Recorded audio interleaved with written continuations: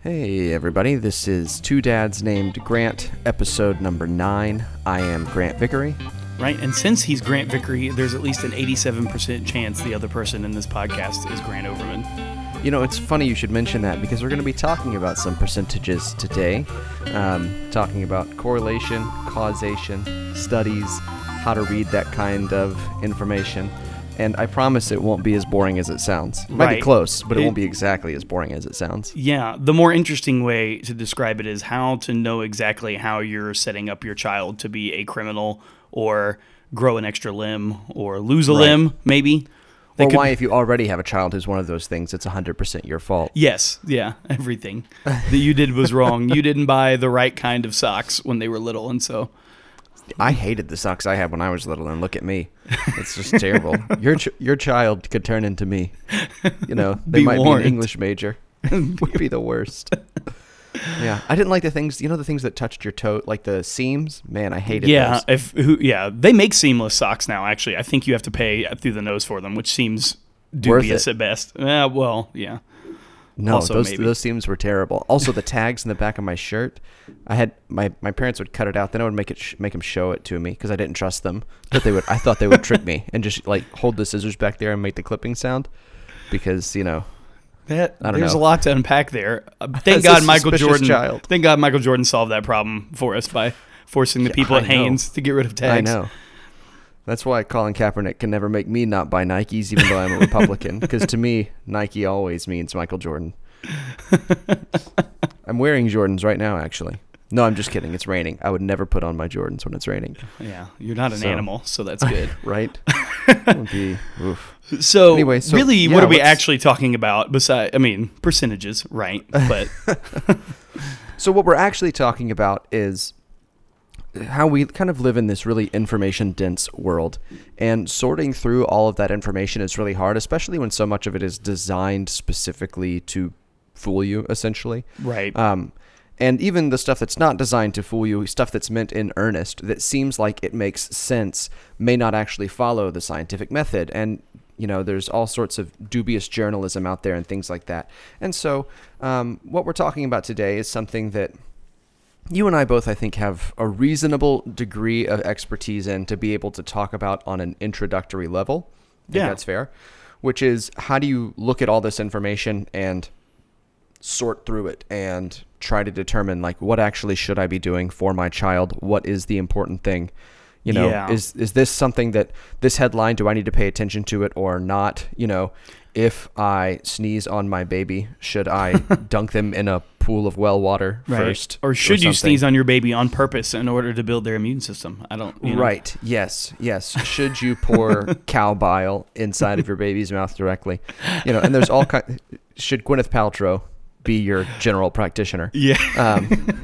Or your pediatrician? Yeah. Yeah. No, I definitely feel that. I think a lot of parents feel that you want to do what's right and best for your child, and there's so much information out there that you get just from random people in real life, and that's hard enough. Even maybe just your parents and your spouse's parents are enough conflicting information to drive you crazy. But then if you ever go on the internet at all, or ever have, God help you, Google something that's going on with your child, then you're maybe in for a lot of existential dread about your ability to cause anything good to happen for your child. So we do, kind of want to talk through how to kind of go about that in maybe a more productive way, and maybe just a little bit about how we specifically kind of just approach that. Not necessarily as advice, but maybe, hey, anyone listening, you're not alone in your distress. And here's a way of doing this too, right? Yeah. Like, this is how we do it, and this is why we do it this way. And if you agree, you can do it that way. And I think we should mention as a disclaimer, neither Grant nor I are medical doctors.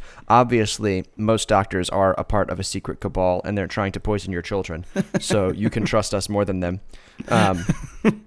Wait a minute. That's the opposite of the point of this episode, isn't it? Exactly. Yes. No. They take something called the Hippocratic Oath or something like that. Anyway, I thought when we first, I think you pitched the idea for this episode, and we both thought this was a good idea to talk about. And the first thing that came to my mind was the kind of Jenny McCarthy anti-vax movement. Yeah. And that's misinformation run amok, right?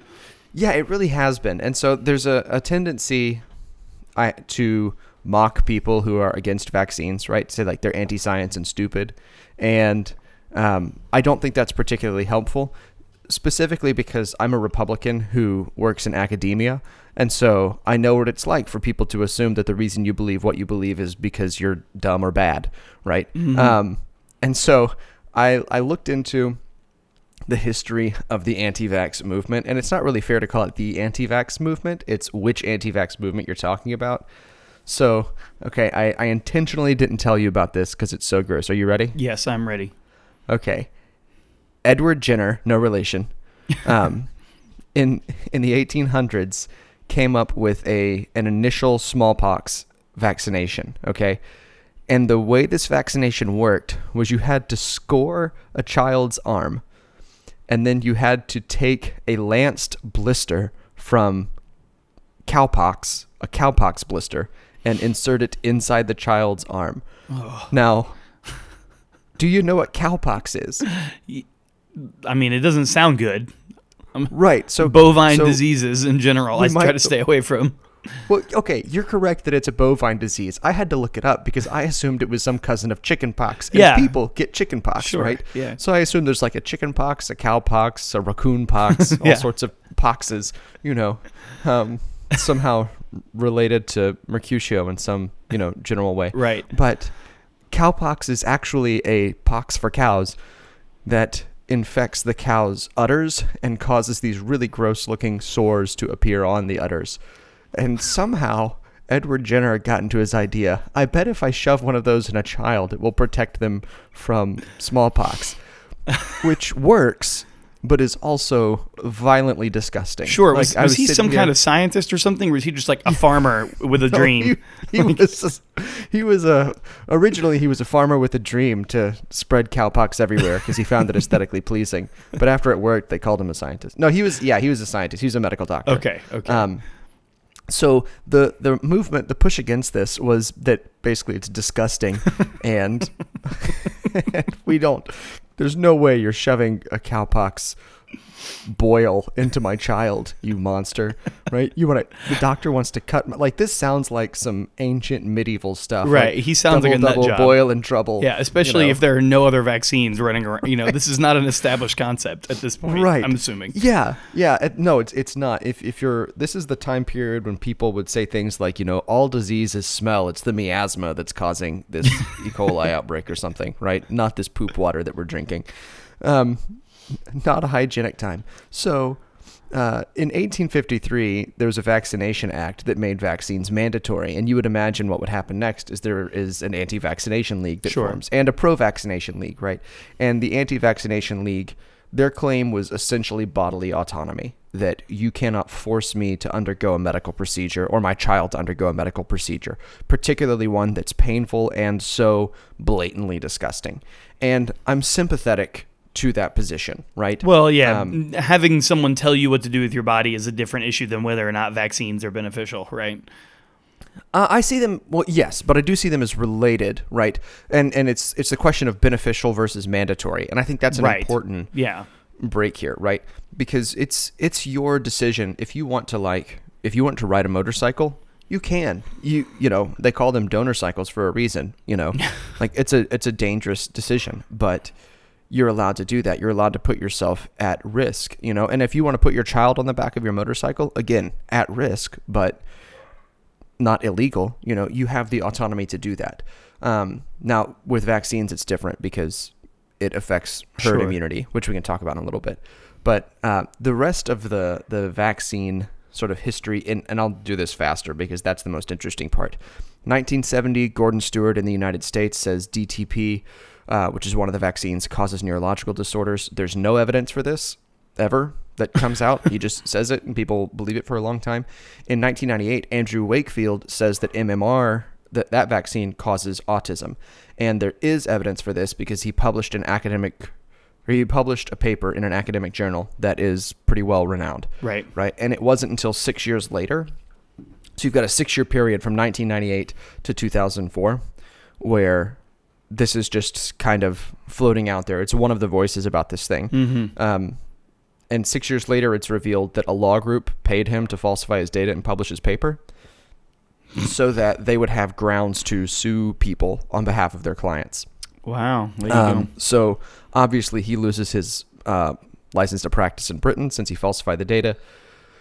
And the concern that he raised and the others raised was between thimerosal, which is it's a mercury-containing preservative, and autism. But there's no evidence one way or the other that thimerosal is related at all to autism at all.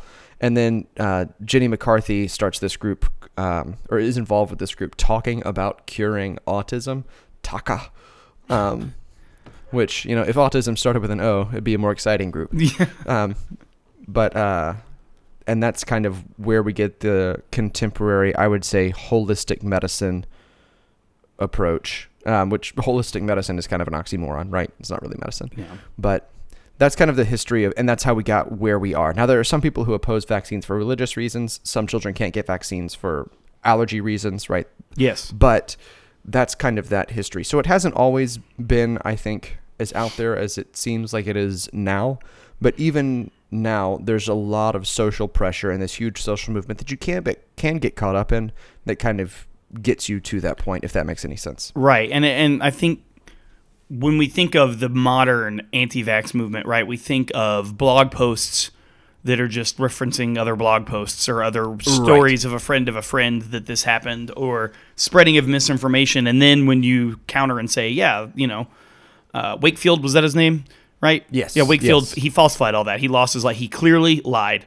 People got in trouble for it. Then it's, well, no, what about all of this stuff? And it all comes back to that root cause. But I think it's kind of concerning that, this was published in a peer-reviewed journal, right? And people read it and took it seriously because that's the system that's supposed to set up to tell us whether things are serious or not. So that's kind of a whole other can of worms to me, whether or not official people are lying to you. Not that it's not possible, or you shouldn't be on the lookout for it necessarily, but there's kind of not much you can do about it unless you are a chemist or biologist or whatever, and can try to replicate this person's data. And if you are someone who can do that, please do continue to replicate the work of others, right? To make sure that it's actually true. But within the academic community, replication is not something that gets you promoted, right? You don't get tenure because you replicate a bunch of studies. Right, but for regular people, it's like if you read a study, then that's just a study, right? It was done, and the studies must be good, so I guess that means it's true, which part of what we're going to talk about is not always does that mean it's true in the way that it is reported to be. And so I do think that that's a good kind of jumping off point to talk about. Just when they say we've done a study, what does that mean? We all learned about the scientific method in elementary or junior high school. Sure, but that doesn't really gloss studies really quickly. Can I ask you a question about studies specifically? Because I think you're probably more qualified to answer this than I am. I'm doing a study right now, but everyone's told me it's a bad study. So we can talk about that as an example later. But I'm curious, so when you're setting up a study, if you would just sort of gloss this for both me and for anyone who's listening, what are kind of the rules for setting up a scientific study like this? Because you've looked at some of these in your psychology degree, right? Sure, and it depends on what you're studying. My expertise or my background is a little bit more in social science, which is a little more nebulous. It's softer because you're not studying direct phenomena. Right, and the data collection, and we can talk about all that, right? If you ask people, tell me how you feel about this, who knows what they're going to say, right? As opposed to... Self-reporting is notoriously as opposed vague. to if you're doing a study on vaccines, right? You could look at someone's brain in an MRI or look at their cells or something like that. And so really the basic idea, right, is that you come up with some sort of hypothesis that you're trying to test, which is I want to see if I throw this in the air, will it fall down, or how fast will it fall down? Or if, I feed a cow or a rat, we study rats all the time. If I feed a rat nothing but Lucky Charms for 3 weeks, I hypothesize it will be grossly overweight and have all these health problems, right? Or it could be luckier than other rats. Exactly. That might be your hypothesis. You failed to consider that. Right? And so you have this kind of educated guess you're making about a phenomenon, right? And then you try to set up a controlled scenario where you can see whether that's true. And you do that in a couple different ways. One, what you're looking for has to be measurable, right? So something like luck is terrible, right? You might define luck a certain way, and that's fine, but everyone else might not, and it's also not a really easily definable thing. But something like weight gain over time, right? We can measure that. Right, that's a set of numbers. You can boil it down to numbers, and then you look at those numbers on a chart. Right, or if we're doing, let's say since we're talking about parenting kids, if we want to see how many kids over the span of 10 years are diagnosed with something like ADHD, right? Or score a certain amount on this reading test. And so you have to have a measurable piece of data, and then you just basically try to isolate the one variable you're measuring.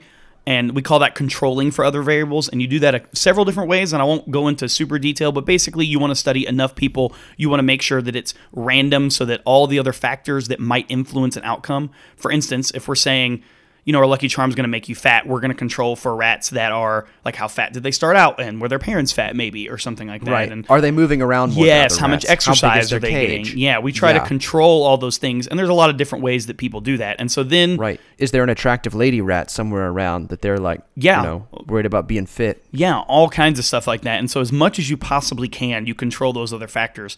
And then you observe, right? You introduce your variable and you observe. A lot of times what happens is you have what's called a control group, where you have a group that is similar in composition to the phenomenon, the ones that you're going to test your hypothesis on, but you don't do anything to them to make sure that it's not just, hey, did this happen to these people? Nothing, and it just happens to be random or some other variable I haven't considered. So the reason it's so hard is because all of those things are, if you just think about it for even a tiny amount of time, like the amount of things you have to consider and control for to isolate one thing are so hard. In a lot of ways, times it's impossible, right? Yes, there's always confounding factors tend to introduce themselves in surprising ways. I think, especially if you're talking about behavior and human development, which is a lot of stuff that I think parents, between that and nutrition, I think those are the two big things that parents see the most about their children, right?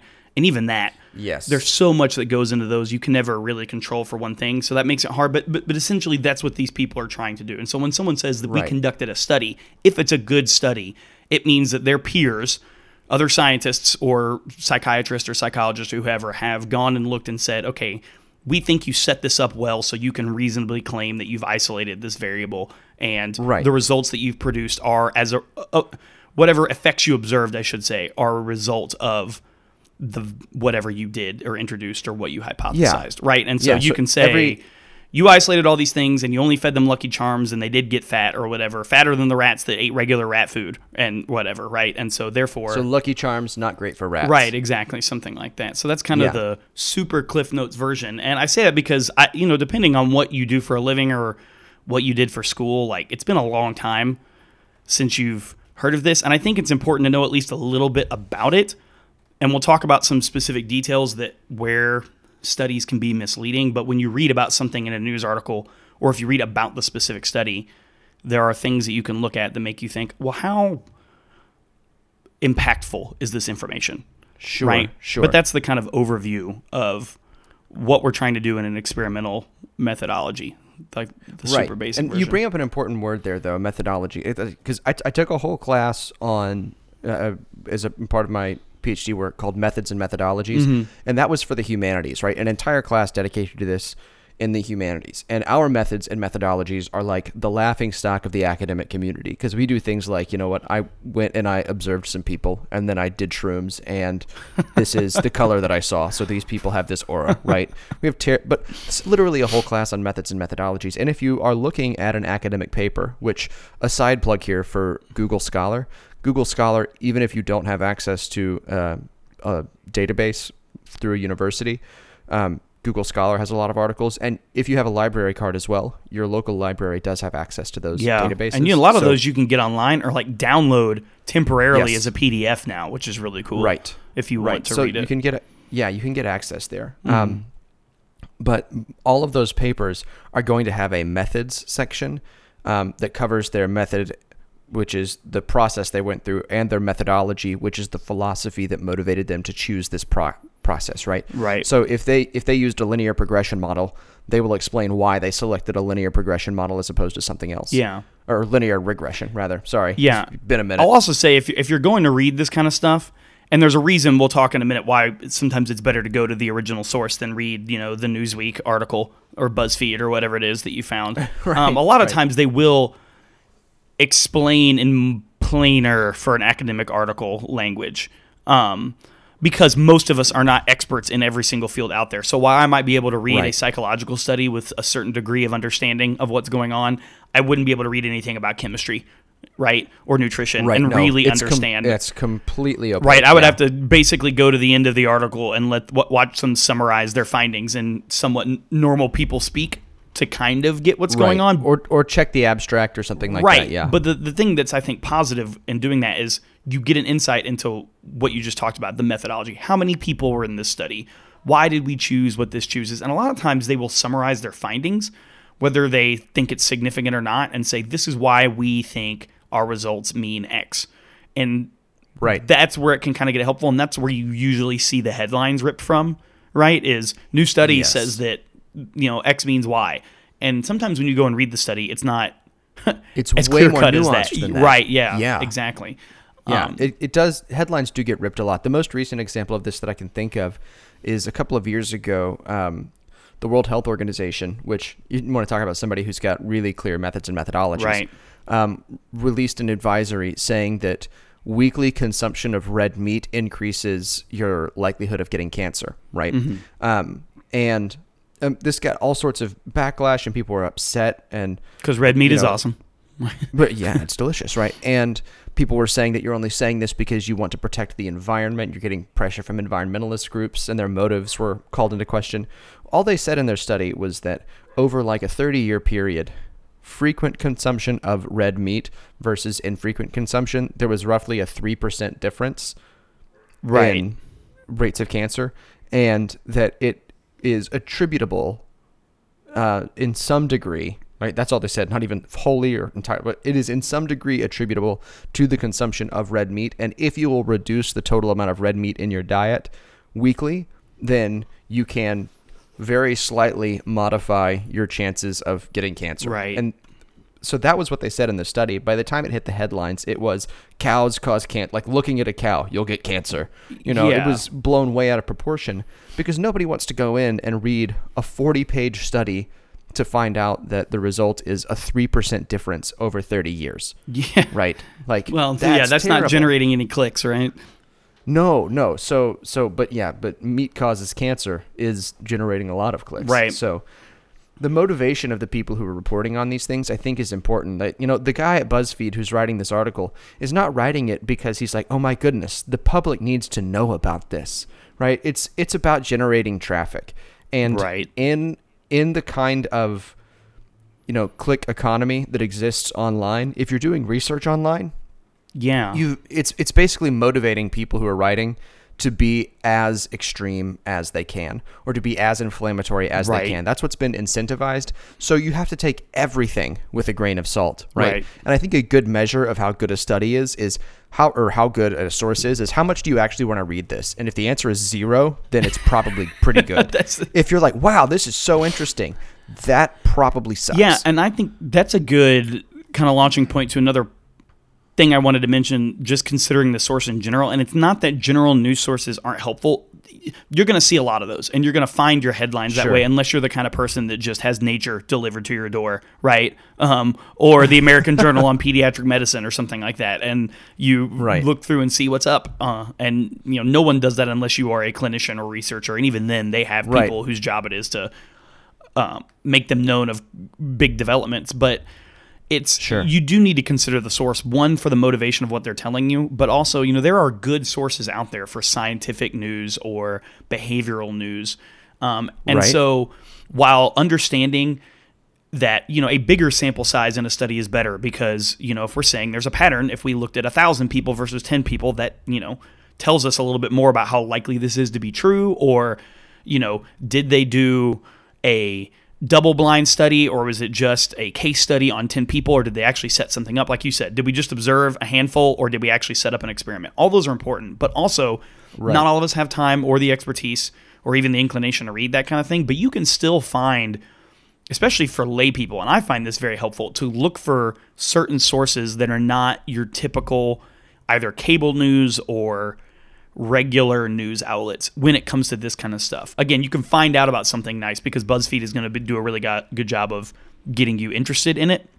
But Sure. when you're reading something like this, I think it's important to remember, am I reading an article from Newsweek or from, The Bump or something, or whatever that website is, right, or whatever? Or am I reading it from, not that, maybe they're trying their best, or is it from the Mayo Clinic, right? Or the website for the American Association of Pediatrics or something like that, or, the American Medical Association or something like.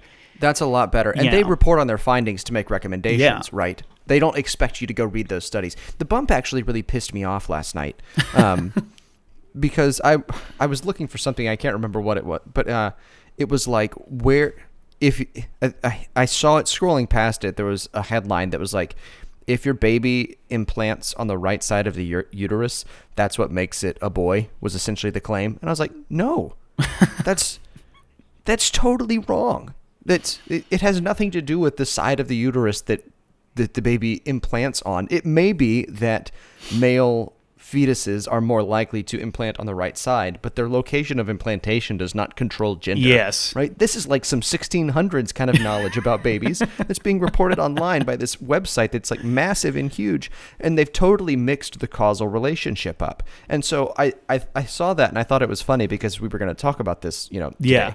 And so this is last night, and I was looking at it going, there's so much misinformation out there, and the breadth of knowledge that you have to be able to filter out stuff that's not true is so vast that you're going to be fooled by something unless you can say like, okay, I'm just going to say I don't know, right? I don't know. Right. And that's my default standpoint, Yeah. which is not a terrible standpoint, I don't think, even though it is a bit disconcerting. Yeah, and that's why I think it was part of our motivation for doing this. Again, not that we are experts in any of this specific knowledge. I have no idea about the science of the gestation of a human baby, right? I don't know anything about that, but I know enough about how to read that kind of thing that I could look at a claim like that and know that's probably not true. But I think, again, why considering your source is so important, because that does a lot of the legwork for you, because there is no one, they're fact-checking at CNN for this kind of stuff, sort of, and they have scientists, and, they employ doctors, and those people might report on something scientific, although, again, I would be a little suspicious of someone who works for any kind of cable news, even if they have a degree in every realm of science there is. But yeah, something like the Mayo Clinic that's like, they sell books and stuff, but like we're not in the business of making money. It might fund what we do, but we're like a research institution. Grants and donations and things like this. Like we are incentivized to do good science and come up with knowledge that is useful to people, not to just get someone to read our thing regardless of whether it's true or not. And it sounds like, I realize it sounds like I'm complaining about the fake news media a lot, and it's not so much that I think it's always malicious in intent. I think a lot of times it comes from, hey, this is what it kind of looks like, and I'm not an expert in this, so here's my very brief summary of this article. And I think it pays, if something's concerning you, to do a little bit more digging. If you're not worried about it, or if you think you've got a good grasp, I'm not advocating spend every waking moment digging through the depths of the internet to find every single thing that might be good or bad for your child, because, you have to actually raise them. Right. You can't, right? You don't have the time of the day for that. No one does.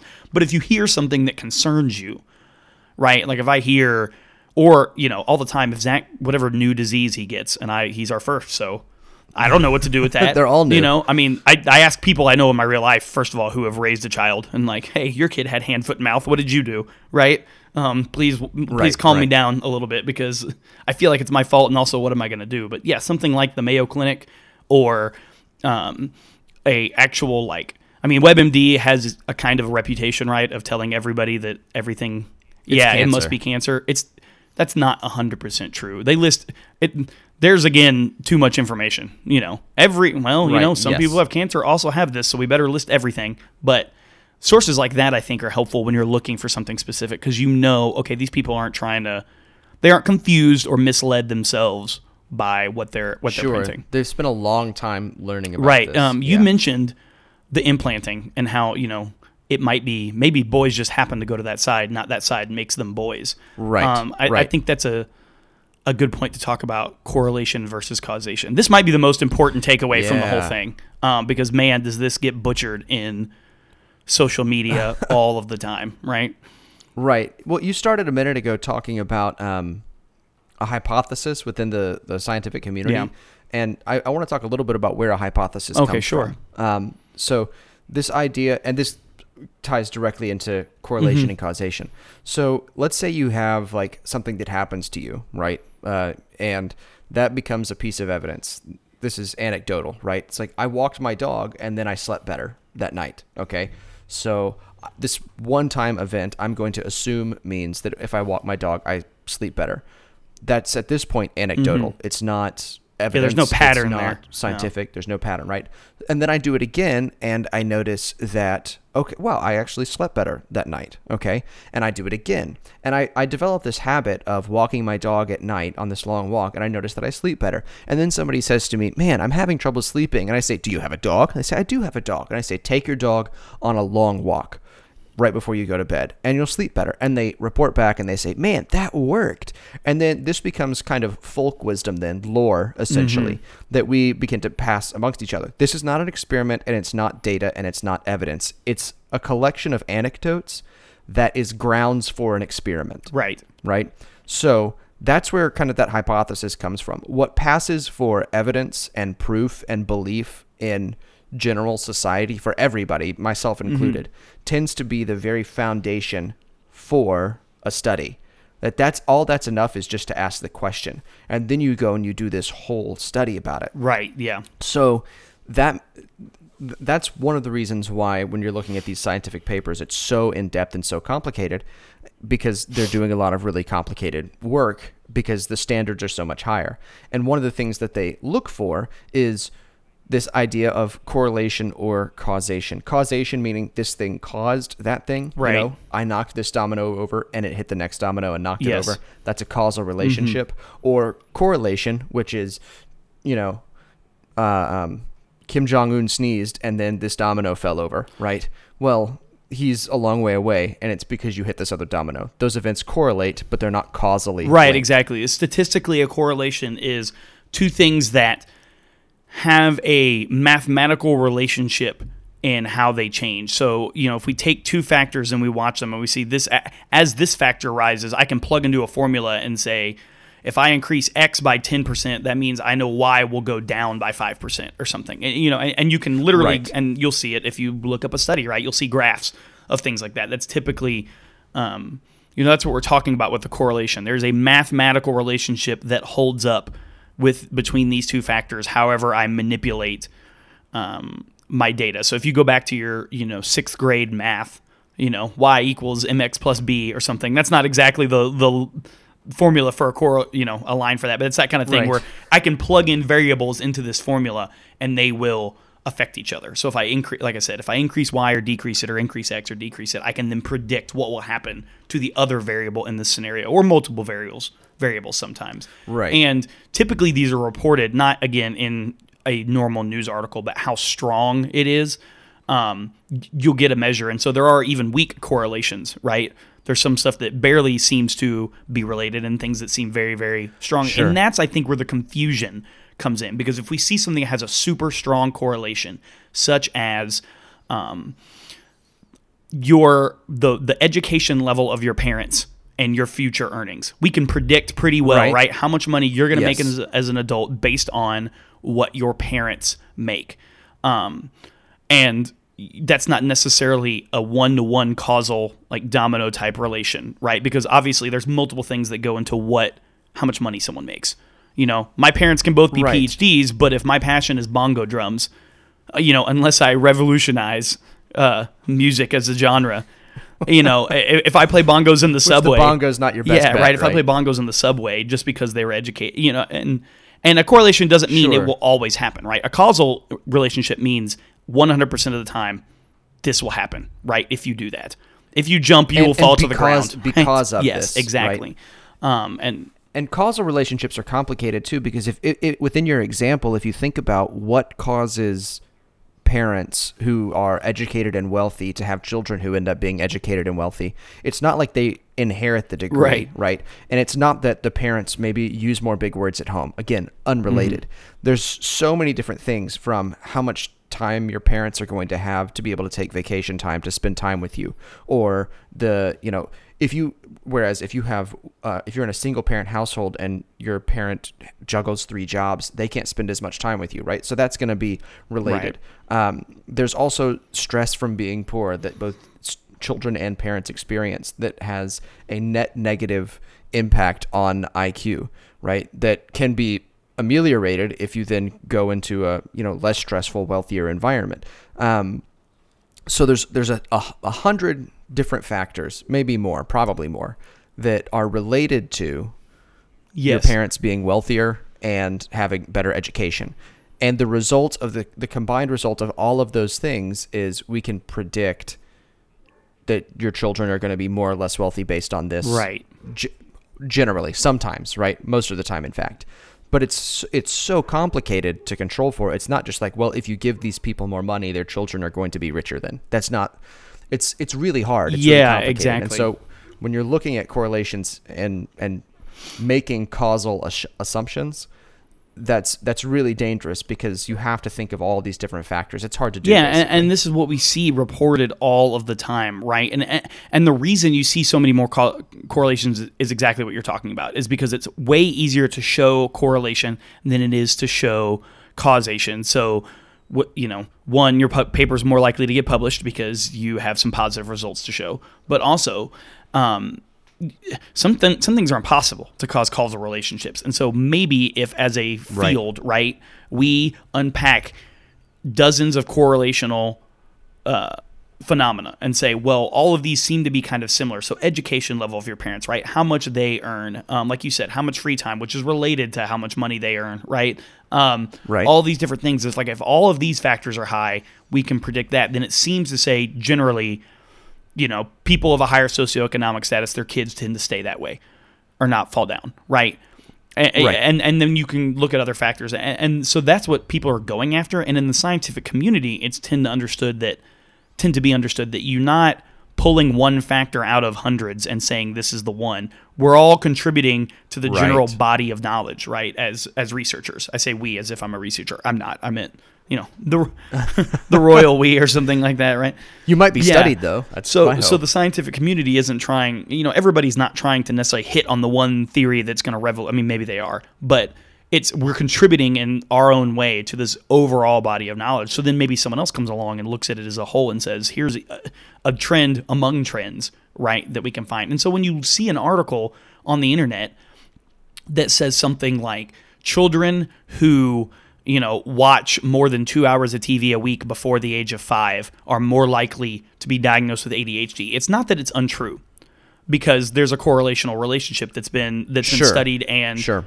proven, right, quote unquote. But it also doesn't mean every kid that happens to they will get ADHD, or that's the only thing that can affect whether or not your child is diagnosed with ADHD. Especially stuff like that. That's the one I think gives me a little bit pause, and I hear from my friends that worries them a little bit more, is some things like my child will get this late because labels are big and scary, that kind of thing. I'm worrying about that. And one, there's so many factors that go into whether or not you're diagnosed with something. Like there are historical trends. Like it sounds bad to say, but like diagnoses become vogue, right? So 20 years ago, every behavioral problem or every difficulty a child had in school was because of ADHD. Now you're at least somewhat on the autism spectrum, right?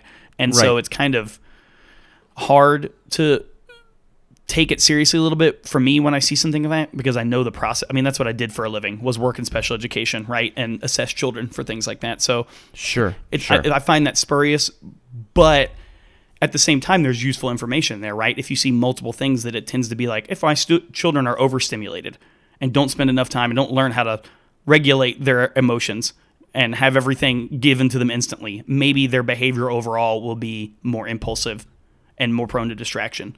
That's what you might. And so that's an example of like, yes, these correlations can be useful, but what you're going to see it reported in the study is they're more likely to do this. Well, I mean, if you love your children, you see something like that, and your at least initial impulse is probably to say, no more TV. Yeah, how do I stop that from happening? And you might not have as much control over it as that implies. And so I think that's my point, is not that you don't have Yes. You're not concerned about these correlations. You are, but that might motivate you to investigate it a little bit more, and it makes sense that you would want to do that, but you can't just take that at face value all of the time. What's the name? Right. I think it's a dangerous thing to think that you can look at your child's, like, the activities your child does, or the foods that they eat, or the things they consume, or the vaccines they do or don't get, and move them up and down like sliders. And if you find the correct configuration, your child will have a suffering-free, disease-free, mental disorder-free life. And that's just not the case, because it's entirely possible that you do everything right and everything goes terribly wrong. And it's scary to relinquish a control, massive right? existential problem, right? That we can't control everything. Yeah. What's the name of the website where? Spurious correlations. Yeah. Do you have it pulled up, I by the way? don't. I can do it real quick. It's kind of hilarious, but this illustrates. You showed this to me. It illustrates the point so well. Yeah. Let me see if I can. So basically, what the website is this guy Tyler Vigin has charted correlations that are spurious, hence the name, right? They don't actually. There's no causal relationship between these things. It's just that they happen to correlate over a long period of time, right? Here's a good one.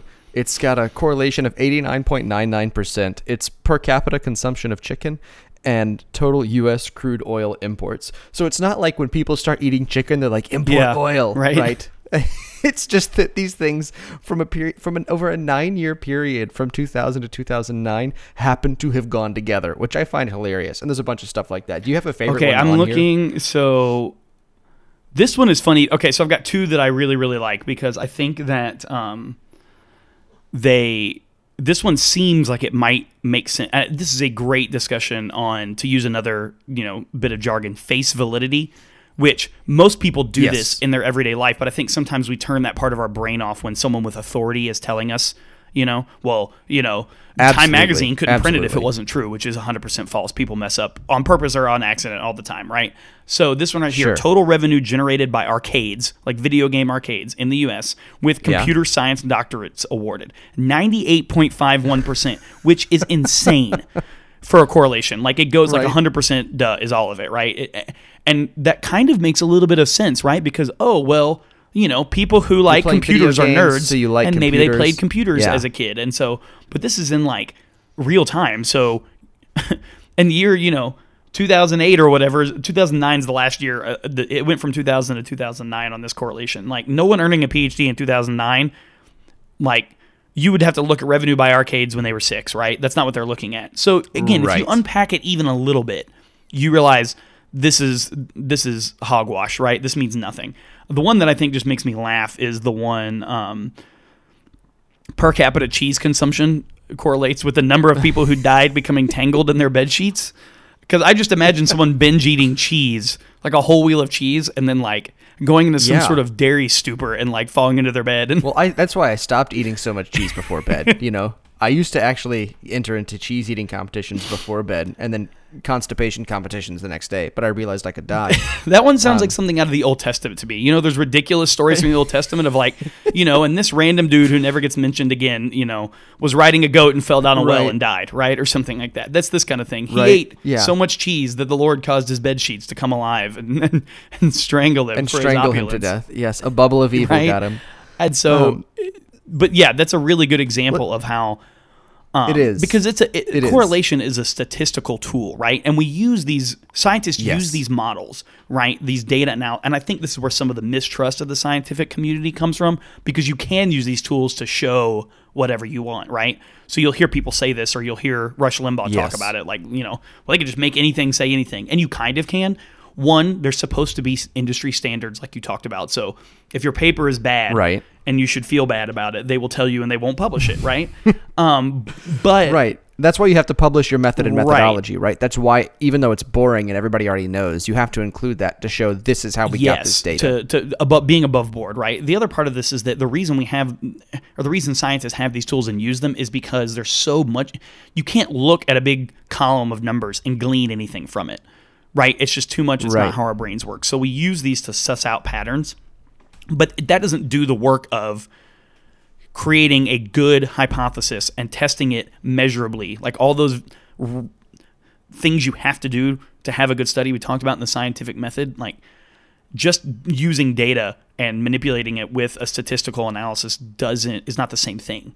It's not a substitute for Right. good methodology. So just because I can show that U.S. spending on science, space, and technology correlates with suicides by hanging, strangulation, and suffocation doesn't mean, like... Right? It doesn't mean that the astronaut is Right, the yeah, because I strangler. haven't, if that's what I try to publish, I haven't, that makes no logical sense, right? I've put nothing into it. It Right. falls apart at the merest examination and critical thought. And so Yeah. that's And why I wanna think talk it's about important that, to understand though. what's going The- on there. The examination part and it falling apart, because I think there's a difference in mindset from parents who are looking at data that they find online or correlations they find online or claims from headlines and scientists. There's a difference in mindset there because so take for example this one right here, people who drowned after falling out of a fishing boat and marriage rate in Kentucky. Right, so this correlates at a 95.2. The R is 0.95, very Yeah. high. Okay, in the statistical world, very high over an 11-year period. And so if we want this data to be true, we start hypothesizing ways it could be. Well, it could be that there's a lot of people who fish in Kentucky, and if there's all these people who are fishing, and then people drown when they fall out of fishing boats, it makes people reflect on their own mortality, and they say like, oh, I just want to get, what, let's go ahead and jump the stick together, right? Let's just do Yes. it. Like I don't want to wait because I'm afraid of death, so let's go ahead and get married.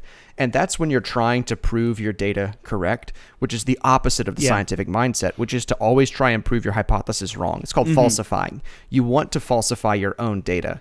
And that's you push on everything as hard as you can to try and knock it over. And the thing you can't disprove, that's the thing that you say this Right. is truth, or we suspect it to be true, right? Whereas when you're a parent and you're looking for this, you're looking for an explanation, anything that can grant you a measure of control. And so you're trying to find something that's true. You're truthifying the data as opposed to Yes. falsifying it.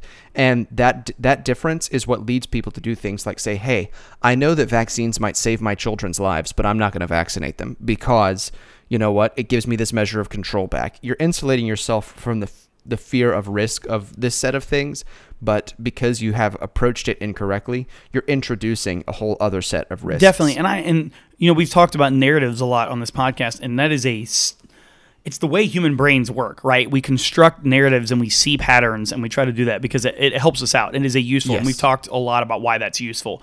But for something like this, the narrative is less useful, right? Because it leads you to some conclusions that are not necessarily backed up by data and reality, right? Whereas if we're Right, talking about how you conceptualize something that we know to be true, right? Like we know that being a more responsible, caring, proactive person, introspective person, like all these positive qualities, we know these are all positive because of maybe data or, it's, we've observed it in our own lives or anything like that, right? We create a narrative to fit those into as a guidepost and a summarization, and they help us then follow that narrative, right? But if, like you say, if we create a narrative on something, we're fishing for something to be true, so we're going to create a story that sounds good. Like we're so good at that. You can create a story that sounds good, like you said, for anything. And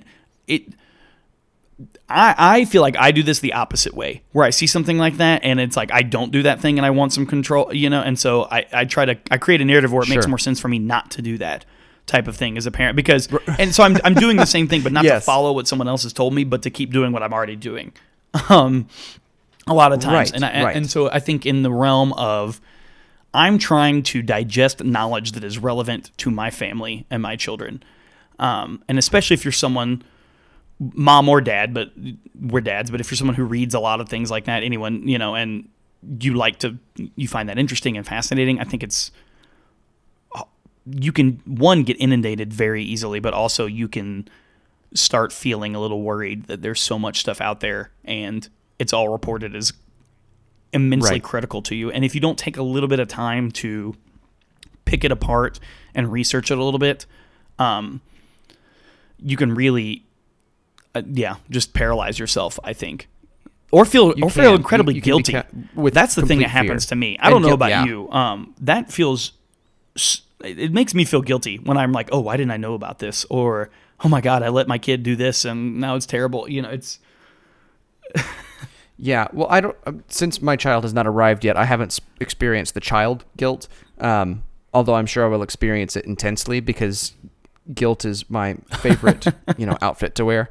I just feel guilty about everything all the time, and the worse I feel, I think the more I allow myself to do bad things. It's like, wow, I'll feel really bad about that, and so that makes up for it.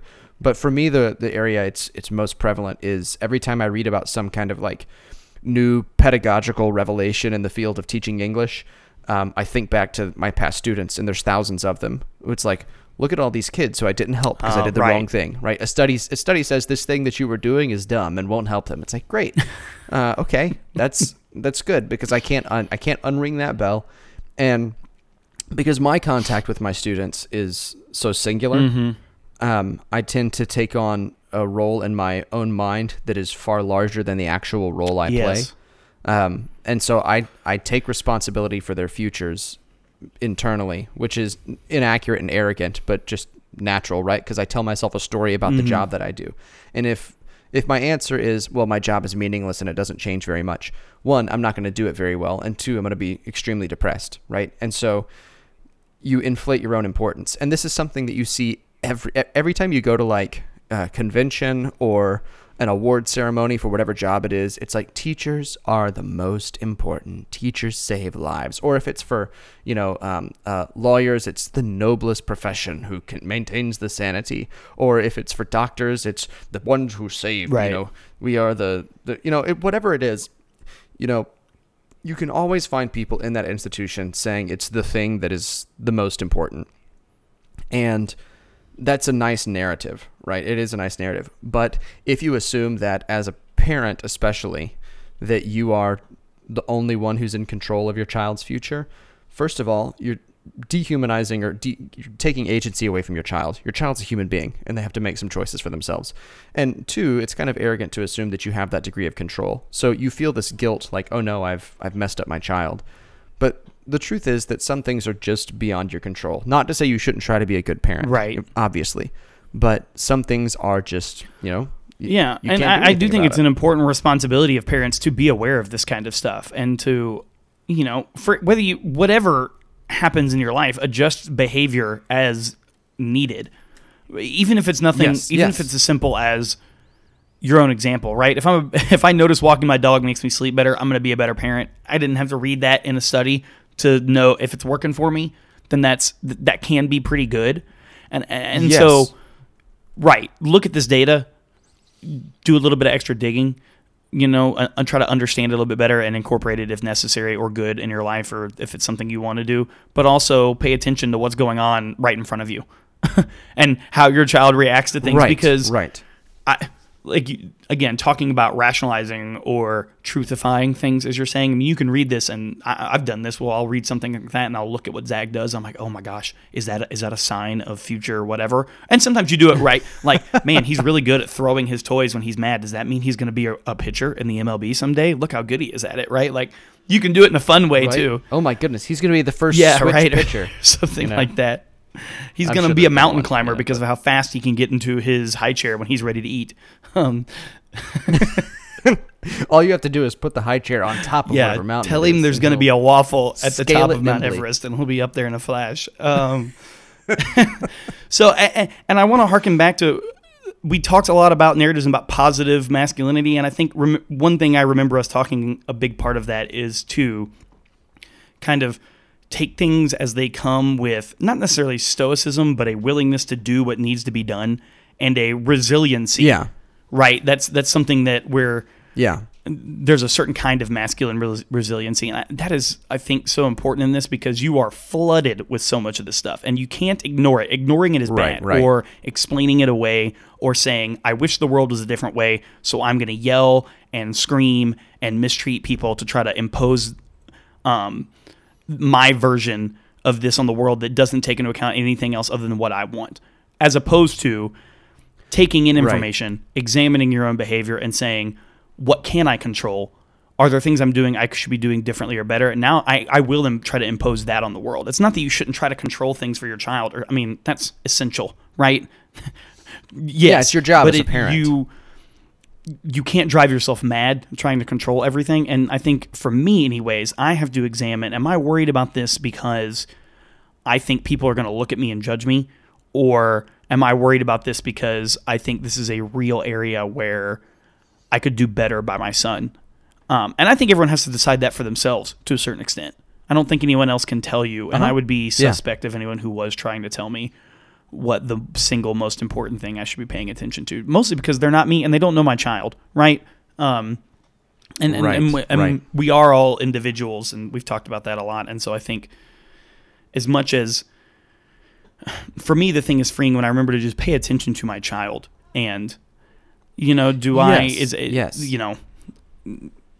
is he living by the values that I want him, or am I imparting those, right? Is he doing the things that I've set up this criteria for what's good and what's wholesome, and what do I introducing into his life, and not worrying too much about whether or not he's, got the right kind of, shoes or clothes, or is his daycare academically and the right toys rigorous to make enough? him a genius. Yeah, exactly, that kind of stuff. Is he listening to enough because Vivaldi? Speaking of correlations, right, like playing with your child and talking with them are strongly correlated with all kinds of positive outcomes. So if you do just that, you're probably okay. Yes. I think there's an issue here of the question to me seems to be, what do you do with all this data? Mm-hmm. Because there's so much that you can justify almost any set of behaviors. And so a good place to begin with is essentially a narrative about the kind of parent you want to be. So you can begin with this narrative of, I want to be patient, I want to be firm. And this is me personally, right? I want to have a set of rules that are consistent. I want my punishments to appear unmotivated by anger. And I know I'm going to fail at that, but I don't want it to seem like I'm punishing my child because I'm angry at them. I want it to be like, my child is getting punished because they broke this rule, and that's what happens when you break this rule. It's not me getting vengeance for them, right? Or getting vengeance on them. It's just the way that it is. I want to be involved and playing and engaging with my child as much as possible. I want to have a house that my son feels comfortable bringing his friends to, but not because they can get away with, drinking and boozing and carousing, right? And so there's a set of things that are qualities that I want to have as a dad. And that comes from the way my parents are, and it comes from some, socially, and some from me, and some from, the discussions that Jess and I have had. But that's a kind of fixed thing of like, these are my values and what I think is important.